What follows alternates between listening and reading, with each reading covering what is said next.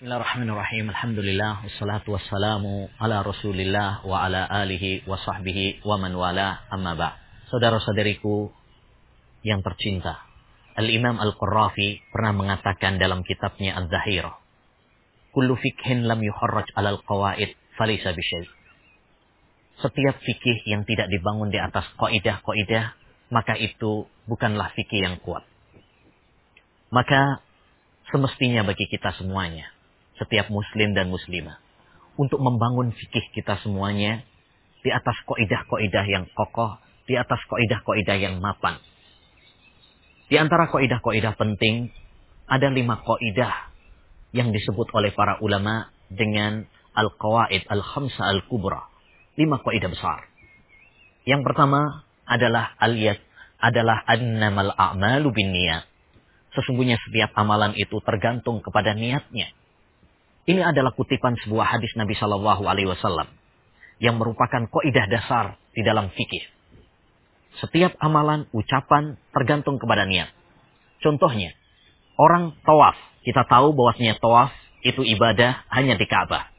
Kalau seorang tawaf di selain Ka'bah, maka itu tergantung kepada niatnya. Kalau dia niatnya ibadah, maka itu adalah sebuah kesyirikan. Tapi kalau niatnya adalah untuk mencari barang hilang misalkan, maka itu bukan ibadah. Dan itu bukan syirik. Contoh yang lain, misalkan seorang suami mengatakan kepada istrinya, pulanglah kamu ke orang tuamu. Kalau dia meniatkan hal tersebut adalah sebagai perceraian, jadilah perceraian. Tapi kalau dia tidak meniatkan itu sebagai perceraian, bukan perceraian. Yang kedua, kaidah yang kedua, al-yakinu la yazulu bisyak. Sesuatu yang yakin tidak dihilangkan dengan keraguan. Hadisnya Rasulullah SAW mengatakan, da'ma yaribuka ila ma la yaribuk. Tinggalkan yang meragukanmu menuju yang tidak meragukanmu.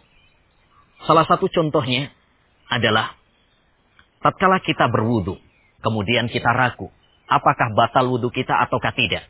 Maka hukum asalnya adalah tidak batal. Dan kita apabila seorang suami ragu apakah dia telah cerai ataukah tidak, maka hukum asalnya adalah tidak cerai. Kaidah yang ketiga adalah la dharara wa la dirar. Tidak boleh membahayakan diri sendiri atau membahayakan orang lain.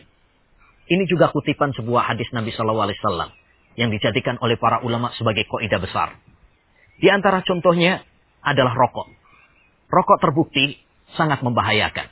Bahkan di dalam rokok sendiri tertulis bahwa rokok membahayakan kesehatan, menjadikan penyakit kanker, jantung, impoten dan sebagainya.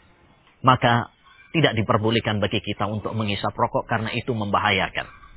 Kaidah yang keempat adalah al-masyaqqatu tajlibut taisir. Kesulitan itu membawa kemudahan. Islam adalah agama yang mudah. Yuridu Allahu bikumul yusra wala yuridu bikumul usra. Allah Subhanahu wa taala menginginkan kemudahan bagi kalian dan tidak menginginkan kesulitan bagi kalian. Di antara contohnya adalah tatkala seorang tidak sanggup untuk menggunakan air ketika berwudu, maka boleh baginya untuk tayamum.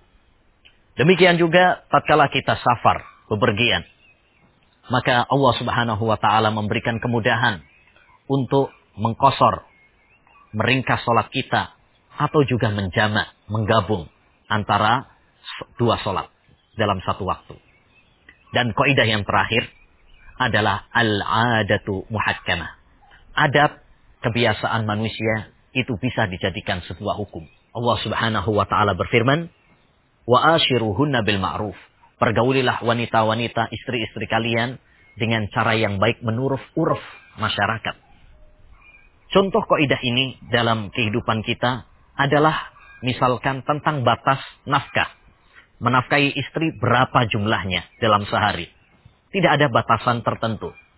Maka dikembalikan kepada uruf adat manusia. Yang itu relatif antara satu tempat dan satu waktu dengan yang lainnya. Demikian juga contoh yang lain adalah tentang masalah batas safar. Berapa jaraknya dan berapa lamanya. Tidak ada batas di dalam syariat Islam. Maka itu dikembalikan kepada uruf dan adat masyarakat.